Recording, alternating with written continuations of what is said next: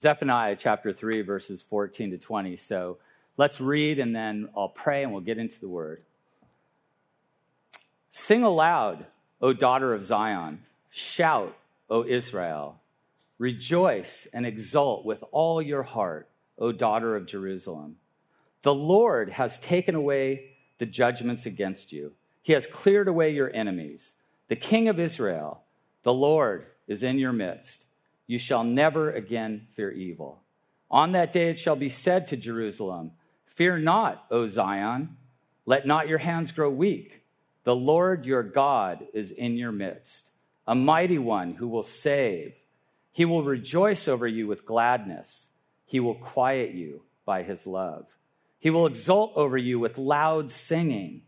I will gather those of you who mourn for the festival, so that you will no longer suffer reproach. Behold, at that time I will deal with all your oppressors, and I will save the lame and gather the outcast, and I will change their shame into praise and renown in all the earth. At that time I will bring you in, at the time when I gather you together, for I will make you renowned and praised among all the peoples of the earth, when I restore your fortunes before your eyes, says the Lord. Let's pray. God, how wonderful you are, Lord, that you redeem, you restore, you renew, you bring back our fortunes, God. You carry us through this life, God, through the battles, through the trials and the tribulations, Lord, through the joys, through the sufferings, through the jubilation, through celebration, God. And today we want to celebrate you for what you have done, Lord. Lord, we know that we don't deserve this beauty. We don't deserve you singing over us this way, but you do because you love us, God. Your great love for us overcomes all the things in our lives, Lord. You lead us by your hand, you anoint us by your presence, and you send us by your calling. So, Lord, I just ask this morning, Holy Spirit, that you would anoint our minds, our hearts, our spirits, that you would anoint my lips, Lord, that you would speak through me, God, that you would just proclaim the beauty of who you are, and that all the people will say, our Lord is great. In Jesus' name, amen. What makes your heart sing? Think about this for a moment. What in life absolutely captures your soul, mind, and emotions? Okay, pastoral confession here. I love musicals. I know. I know many of you just thought to yourself, I used to like him, now I don't know. But that's the way it goes. Truthfully, I love musicals, but especially the ones where the protagonist accidentally runs into the love of their life and begins to pursue them. I'm kind of a romantic at heart, so you begin secretly cheering for them to win over the guy or girl of interest. Sure, you want to see their relationship grow. That's the fun part of it. But we love it when the attraction becomes obvious and is reciprocated. Let's face it, we're never satisfied by unrequited love. Unrequited love is difficult. You know, loving somebody or loving something and not getting anything in return. When we see the sparkle in the eyes of the one that's desired, when we look at the joy they're experiencing when they come together as one, we see this desire and we just want to see it reciprocated. I think about TV shows when I think about this. You ever watch a show where there's one person, you know they like the other person, you're like, why don't they get together? Well, it's because they're going to give you tension for 5 years, right? But the truth is, sometimes they do it too quickly, and you're like, oh, you ruined it. You should have let it go a little bit longer. But the truth is, we want to see that happen, and we love it when not only we love someone else, but when we ourselves are loved in return. We've all been created with this desire to love and be loved in return. Not only do we feel this way about someone else, but we want someone to feel this way about us. Not only should we feel this way about loving God, but he actually feels this way about us. Think about that. Think about the rebelliousness of our hearts and the struggle that we have. God wants us to be obedient to him because he knows what he has for us is best for us. But we struggle and we say, well, I want this part. You can have this part, God, but I want this part. And we go through that struggle, and God is still saying, hey, my heart is for you. I love you. I want you to come into my fold. I don't like what sin does to you. I don't like how it affects you, but I love you. God pursues us even when we're running from him. This is not merely a romantic love either. It's a love surpassing the romance of Broadway musicals. It's a love that is sacrificial. A love so powerful it breaks through every barrier to restore us to the core of our being. This love isn't based on likes or dislikes, and it's not based merely on emotions. This is a pure love. A love wrought in the heavens. A love set apart exclusively for us by God and through God. The crazy thing is, God loves us and continues to love us even when we don't love or acknowledge him as God. The question is, how can God love such rebellious people? How does God love those who rant against him, who even want to destroy him in their hearts and minds? Before we continue, let me give you a little context to where we are right here in this passage. In Zephaniah, he was a prophet of God. He was a man who spoke the oracles of God to the nation of Israel. This was a time when the northern kingdom of Israel was separated from the southern kingdom of Judah. The two previous kings, Manasseh and Amon, they reigned in idolatry. They turned away the people from the hearts of Yahweh. Josiah became the next in line to rule over Judah. And tradition tells us that Josiah was 8 years old when he began to reign as the king of Judah. Can you imagine that? Being 8 years old, like you're king today? It's wild. It was then that Josiah began to seek the God of his father David. Now, it's interesting to me, I'm always interested in this, how evil kings have good sons and how good kings have evil sons. I could never get my mind wrapped around that. How did Josiah decide, I'm going to follow the God of my father David? How did he come to that conclusion? Well, we're going to see that in a few moments. But before that, we have to know that Josiah, because of his fervor for the Lord, he destroyed all the altars of Baal and Asherah and all the gods in the high places. And he considered them idolatrous. Now, Zephaniah, he was the prophet of the day. And he had proclaimed judgment would come on Judah for their idolatry. And he set his heart on seeing the day Yahweh would restore them. When we get to chapter 3 of Zephaniah's prophecy, he looks to the future blessing of God that God would have on the entire nation of Israel, even as they had turned their idolatrous hearts against him. There would come a time when Yahweh would restore his relationship to his people. He would do this through his love for them. God's love would remove the sin and shame of Israel's past. He would do this through his mercy and grace, the same mercy and grace that saves you and I today. The same mercy and grace God proclaims over us when God's love has removed our condemnation. Now, this is interesting. Zephaniah starts chapter 3 by asking the people to begin by singing. Now, he's just given us 2 chapters of condemnation, of judgment upon the nation of Israel to read over, to consider, to think over. And if I was living in that day as an Israelite, and God told me, okay, now I want you to begin by singing. And I'm like, wait, you just told me that you're going to destroy the nation. The people are going to be judged. We're going to be condemned because of our sin, our idolatrous hearts. What do I do with that? The prophet tells the people to sing aloud, to shout, to exalt the Lord with their heart. why should the nation of Israel rejoice?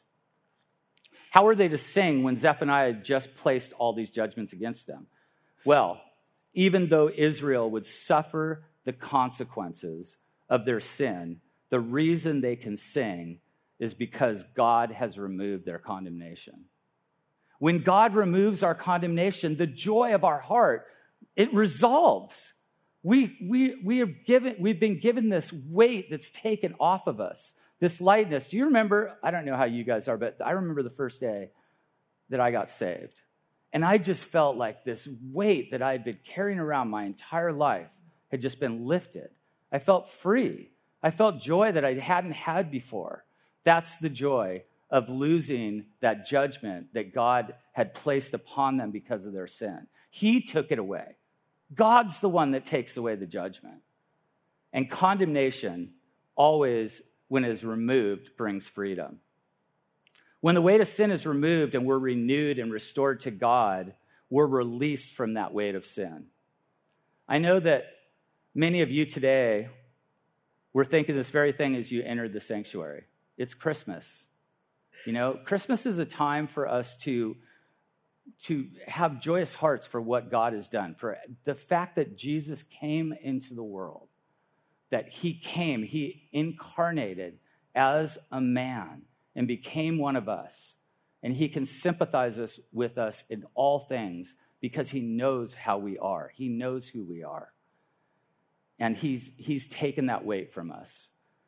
When the weight of sin is removed and we're renewed and restored by God, we're released from that weight of sin. So as you came in today, you might have had a heavy heart. You might be thinking, the holidays kind of bum me out. Like, they remind me of things that happened in the past, of things that I hoped for that didn't happen, of things maybe that I did that I wish I wouldn't have done, of all these kind of things that kind of we speak to ourselves, and we don't even have to be condemned by God. We sometimes condemn ourselves, don't we? And so we come to church and we're like, yeah, I'm going to come to church. I want to be spoken to today, but like, I really don't feel like being here. God, please help me. So why should you sing? Why should we sing? Sometimes when we don't feel like we can sing aloud, when we don't have the ability within us to sing aloud, let alone shout, we need to remember who we are in God's kingdom. We are loved by God. We are loved by God. Jesus loved us so much that he came. God loved us so much that he gave his only begotten son. We're his children. We are the children of God. Have you ever thought about, have you ever taken that serious? Like, think about your kids. You would do pretty much anything for your kids. That's how God sees you. You're his kid. He loves you. He loves us because we are his children. He's never going to leave us or forsake us. We have this confidence in Christ that he's always going to be with us, never leaving or forsaking us. He's our salvation.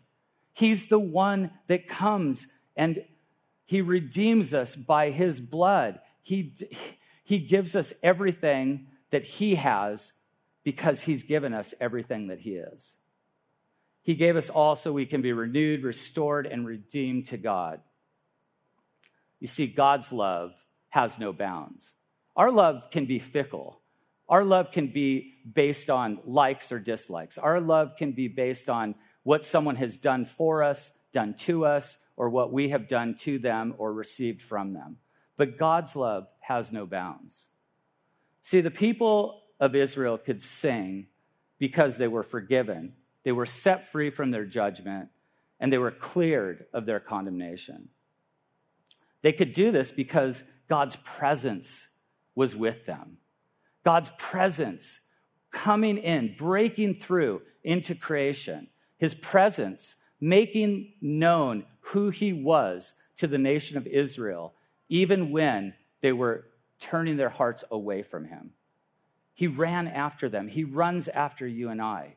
He cares about every single part of your life. The Lord was in their midst. Zephaniah tells us in this passage that the Lord was in their midst. Because the Lord was in their midst, he had cleared their enemies. He had destroyed their enemies before them. You know, when you read the Old Testament, the thing that is so beautiful and incredible and amazing to me is that God fights the battles. He doesn't ask you to fight the battle. He asks you to follow him. He fights the battles. You know, you think about times in the Bible where there's wars. You know, think about when God asked the children of Israel to walk around the walls and just clang bottles. What does that mean? Like you would say, you're crazy. You're out of your mind. You really think God's going to work by doing that? But he was the one that was going to bring the walls of Jericho down. He's the one that brings the walls down in our lives. He's the one that broke the walls down for Israel. You know, the Bible tells us that there's no fear in love. And when God's in our midst, there's no fear of evil. So even when something that you sense in your life seems to be evil, seems to be coming against you, we don't have to fear because God is in our midst. It also tells us in the Bible that there's no fear in God because God is love. There is no fear in God because God is love, and love overcomes fear. So we have nothing to fear when God is with us. And the nation of Israel had nothing to fear because God said, I am with you. You know, it's like David's cry in Psalm 23 when he says, even though I walk through the valley of the shadow of death, I fear no evil, for you are with me. But remember this, God gave the people the reason they would sing after he told them to sing aloud. That's always so interesting to me. A sacrifice of praise. What does that mean? What does that mean to us? To dig into the depths of your soul and praise God even when you don't feel like it, even when times are hard, even when you're going through struggles. Sometimes God asks us to trust him even when everything looks bleak, even when your world is falling apart. But then we can offer, as the book of Hebrews tells us, a sacrifice of praise, the fruit of our lips that acknowledge God's name. When we acknowledge God's name, we can proclaim our trust in him. Have you ever noticed sometimes when you come into the sanctuary and you're like, my spirit is down. This is, they're going to sing right now. I don't really feel like singing. And then you just start singing. You start proclaiming the name of the Lord. And as you do that, God stirs something up in your heart. And you are completely just let go of all the things that were happening at that moment. And you're able to be in his presence. That's what Zephaniah is talking about here. That's what he's saying, is that sometimes God asks us to trust him, and sometimes when he asks us to do that, he just wants us to sing aloud, just to sing his name. And the reason why we're able to do that is because God's judgment is removed by his great love for us. Because he will never leave us. God is with us in the storm. He's with us in our trials. Jesus is in the boat with us. Remember that sinking ship with the disciples? Jesus was there sleeping. He was with them the whole time. They had nothing to fear, but they looked at their circumstances. And when we do that, when we look at our circumstances, we sink. When we look at Christ, we are in the boat with him, and we realize that our hope, our trust, and our faith are all resolved by who he is and not our circumstances. Jesus walks alongside us, and he carries us through every trial. When God's love has removed judgment, he makes a way to restore our relationship to him when God's love restores our fortunes. Now, when you hear that, when the passage says that he would restore their fortunes, the first thing you think of is, great, like my business is going to be awesome. I'm going to have money in the bank. My stocks are going to fly. I'm going to have all these things. That's not what Zephaniah is talking about, though. What he's talking about is something more valuable than possessions. But it is a possession when you own it. And that is the fact that our fortunes are not exclusively material or monetary. They can't be bought or sold. Our fortune is God himself. You know, there's this passage in the Old Testament where God's talking to Abraham, and Abraham's just unsure about what God's going to do. And he says, Abraham, I am your shield. I am your exceeding great reward. That always stuck with my heart, because it's like, this is the value, this is the worth, this is really the fortune that we have, is our relationship with God. It's greater than anything we can own or possess. All these things that we have on this earth, we can enjoy them. They're fine. They're great. But they're all going to fade away. One day, the thing that's going to be our fortune is when we walk with Jesus in a new heaven and a new earth. That's our hope. That's why we proclaim this. That's why we celebrate Advent, the coming of Christ that has already happened, but the coming of Christ that is to come. That's our hope. We trudge through this life. Sometimes it's hard, sometimes it's unbearable, but God is with us. He never leaves us or forsakes us, and he is our fortune. So the fortune of God's presence brings healing, hope, health, and reconciliation so that Israel would no longer suffer reproach. There was no more disapproval or disappointment. These are some of the things that weigh us down, right? You can be so disappointed in yourself that you can't even function. Things that you did in your past that you can't resolve. Guess what? When Jesus came and he died on the cross, washed away. Those things are washed away. Why are we living in them still? Who are we in Christ? These are the things we have to ask ourselves. Why are we living in that still? We don't have to live in disappointment or disapproval any longer. Jesus has taken all of that. But he's talking to Israel here, and in Israel, in regards to their relationship with God, they had walked away. They walked away. They said, we're going to just worship the other idols. We're going to go to the high places. We're going to worship them. We're going to make sacrifices to these gods. And they even forgot about their festivals. Now, you have to realize they're in captivity. Babylon is in captivity over them. And at this time, they really didn't even push to celebrating again. And it's interesting to me that God makes Israel celebrate. Why does he do that? The reason why God makes Israel celebrate is because there are times when we should be celebrating and we aren't. Because the disillusionment and disappointment in our lives say, I can't celebrate right now. Well, guess what? Zephaniah says to Israel, you can. Jesus says to us, you can. That you are not your circumstances. Your circumstances may be there, they may be in your life, but that is not who you are. Who you are is a child of Christ. And so they had this disappointment and this despair over the fact that they had not celebrated any of the festivals. And they had guilt for what they hadn't done, and they had guilt from what they had done. They'd sinned against God and they hadn't celebrated. But you know what? This is the thing. God was not disappointed in them. He hated what sin did to them, though, right? God is not disappointed with you today. I want you to know that. He is not disappointed with you. He's disappointed with how sin wrecks our life because he knows the results of that. But guess what? Jesus made a way. And so we don't have to live in that. We don't have to live in any of that. But God also doesn't disapprove of you. He doesn't disapprove of who you are. He hates the guilt and shame that come from sin, that some of us walk around in. The guilt over things that we did and didn't do, the shame for things that we did do.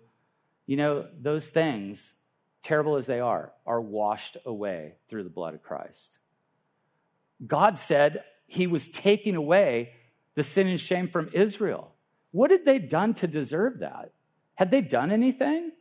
This is unmerited grace.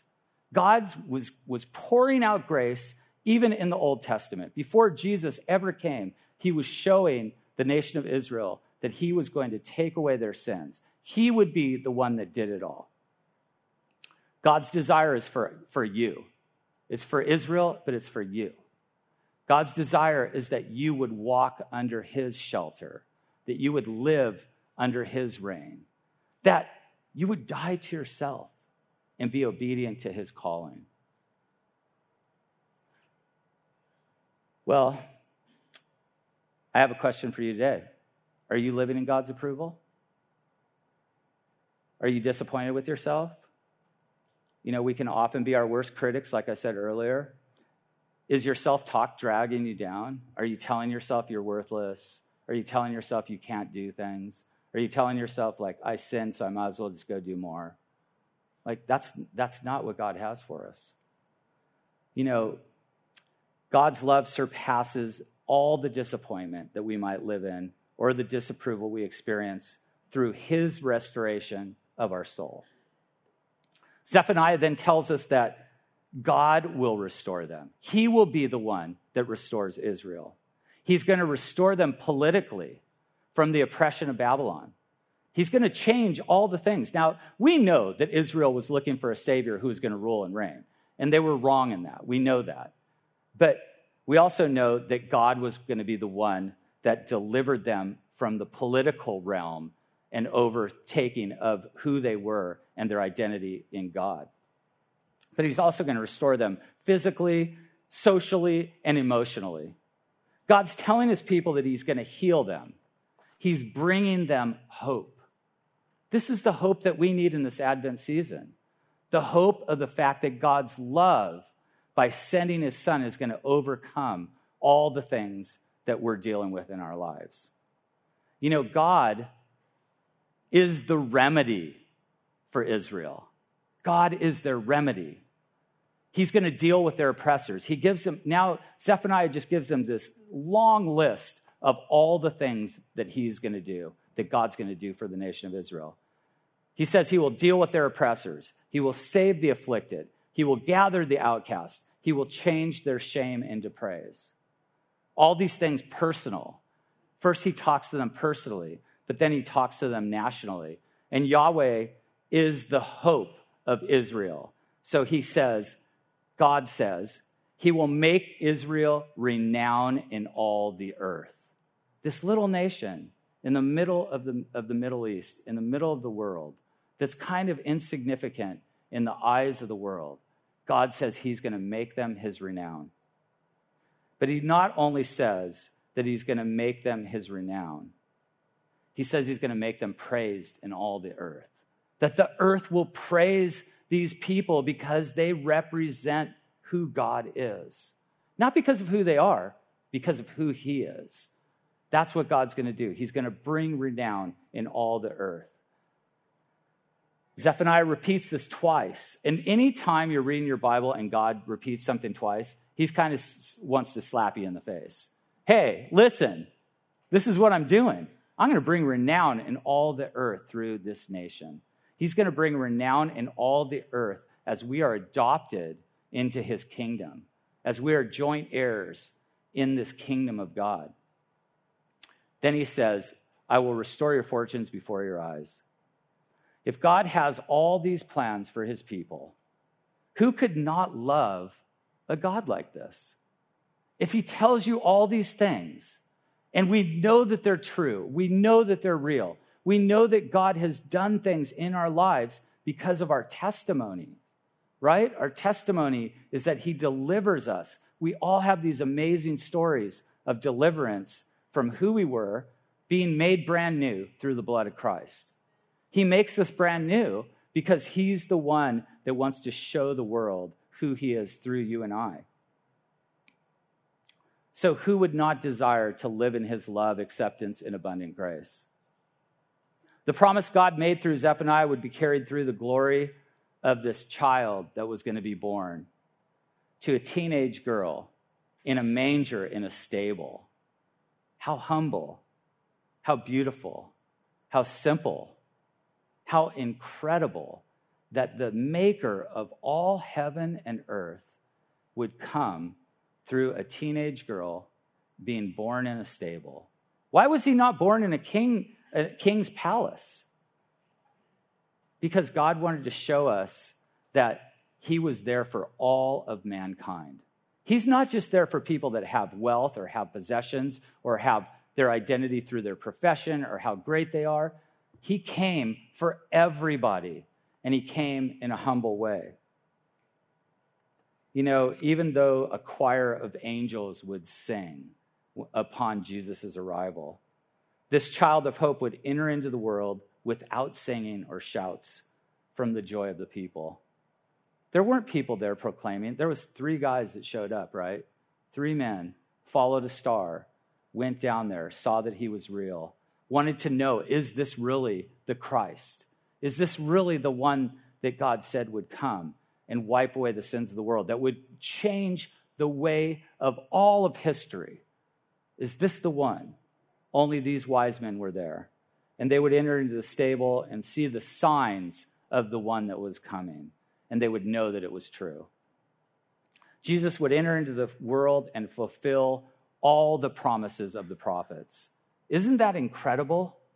That all these things that the prophets wrote through all these years, different times, different people, different places, that when you read them all together, the fulfillment is all in Jesus.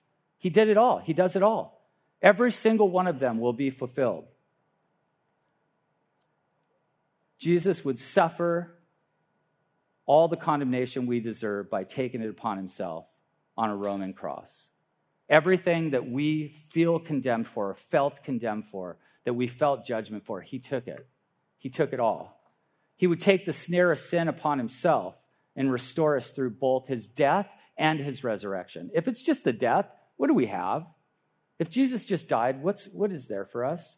Paul says we're pitied among all men, if that's all there is to it. But Jesus rose from the grave. Amen? And he's going to bring us into every promise that he's ever made. But today, as we celebrate his coming, his promises, his life, his death, his resurrection, we will realize that God's love will revive our joy. God's love can revive your joy. It's the love of Christ that revives our joy, the joy of our salvation. We will join God in his song of salvation as we wait upon his coming or his arrival during this time of Advent. Zephaniah exhorts Israel to fear not and not let their hands grow weak. He's proclaiming all these things, and he says, but fear not. Why does he say that? Because he knows we do that. He knows, like, I'm giving you all these things, and still you're like, oh, wait, I don't know.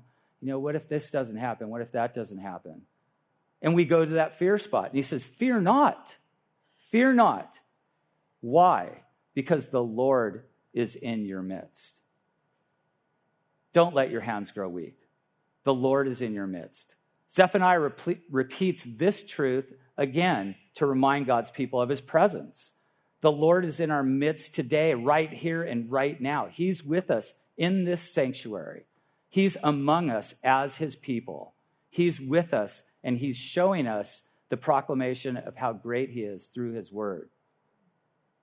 God is the mighty one who saves us from all our enemies. So Israel didn't have to worry about enemies. We're told that God himself would rejoice over Israel with gladness and quiet them with his love. That he's the one that's going to rejoice over Israel. God actually singing over them. Can you imagine that? Can you imagine that? Have you ever gone to a big concert, maybe say like 100,000 people, and everyone's singing and you're just floored? Think about God singing. God singing over us. His heart poured out. His heart just pouring out his love for you and I, showing us that he is so joyous over us, that not only is he going to give his son to the nation of Israel, but he sings over them. He sings over them with acclamation, with love, with pride for who they are, his people. We rejoice over him because he rejoices over us. God rejoices over you and I today, and he sings over you and I. He's singing over us.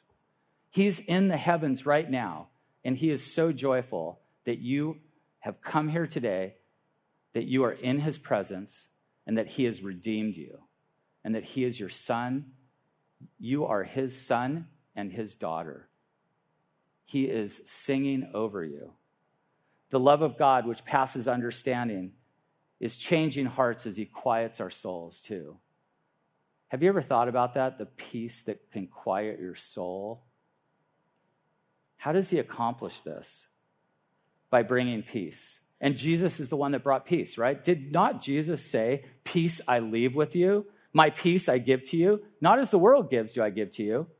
Let not your hearts be troubled, nor let them be afraid. That peace that he brings in the midst of whatever you're going through, in the midst of fear, in the midst of tribulation, in the midst of even maybe a hard Christmas season. After God quieted the hearts of Israel, he exults over them with loud singing, lifting their souls into the joy that only he can bring. Our joy in God comes from his joy in us. I'm going to say that again. Our joy in God comes from his joy in us. As the angels sang at the coming of Jesus, we prepare our hearts to sing today when we proclaim, glory to God in the highest, and on earth peace, goodwill towards men. Let us join with the angels today, proclaiming the goodness and greatness of Jesus. As we await his second coming, his return with shouts of singing, with joyful admiration.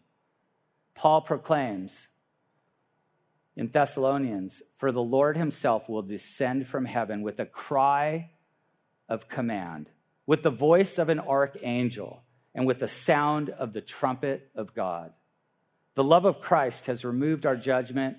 He's restored our fortunes. Now let him restore our joy as we sing out to him. Prepare your hearts for worship to the King of all kings, to the Lord of all lords, Jesus our Christ. Confess your sin and sing a song of joy because he takes it away. You don't have to live in it. Sing with songs of joy. This song of revival, this song of renewal. Let us sing with all our hearts, loud and clear, to the only one mighty to save, Jesus, the Lord of all. Sing of his deliverance. Sing of his restoration. Sing as he revives your soul with joy and gladness. Let us sing aloud to the only Savior of the world, Jesus the Christ. Let us sing because Jesus has come, and he alone is the presence of love. Let us join with our God who sings over us. Praise you, Lord. Let's pray. Lord, we just thank you for, God, just your grace, your love, your presence. God, thank you that you've given us the presence of love through Jesus, that you've wiped away all of our sins, that you've proclaimed to us in singing over us that we are your children, that you care about every part of our lives, that there's no stone unturned, there's nothing that you cannot accomplish, there's no sin too large, there's nothing that we cannot bring to you that you will not take away. Jesus, thank you for your coming. Thank you that as we are reminded today that not only did you come as a child, but one day you will come as a reigning king, and you will make all things new in heaven and on earth. But till that day, God, walk with us. Remind us of who we are in you. May we bow before you, the King of Kings and Lord of Lords, as we sing your glorious praise for all eternity. In Jesus' name, amen.